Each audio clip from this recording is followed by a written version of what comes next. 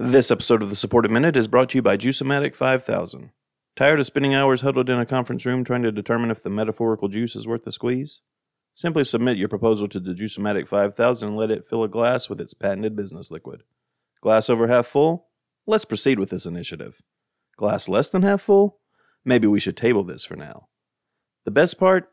The Juice-O-Matic 5000 only takes up 20 square feet of conference room space, so there's plenty of room left to force everyone to do a team-building exercise. Get tangible proof that the juice is worth the squeeze with the Juice-O-Matic 5000. Juice-O-Matic 5000. Do not touch, drink, or look directly at Juice-O-Matic 5000's patented business liquid.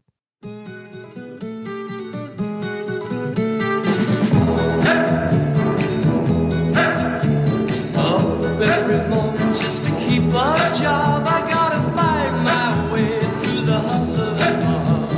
Sounds of the city pounding in my brain while another day goes down the drain. But it's 5 o'clock the world when the whistle blows. Welcome back to the Supportive Minute. I am Supportive Guy, and you are listening to the Supportive Minute. I'm joined today by Alison Green of the Ask a Manager podcast and askamanager.org. Alison, you have a wealth of knowledge regarding office dynamics and decorum. Can you answer the age-old question, is it ever okay for someone to microwave fish in the break room? You would be surprised at how many letters I get at Ask a Manager about this.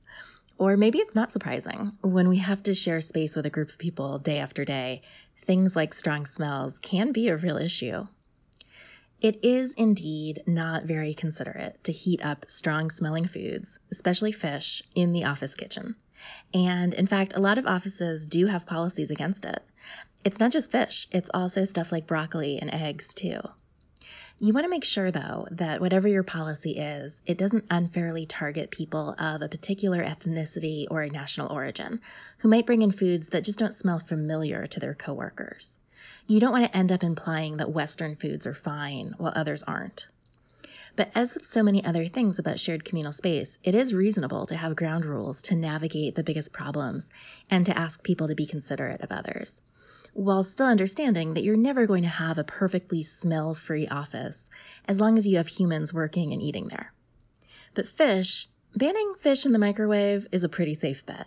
Thank you, Alison. Considerate and ultimately definitive. That's all the time we have for today on the Supportive Minute. I'd like to thank Alison Green. Until next time, remember, you have value.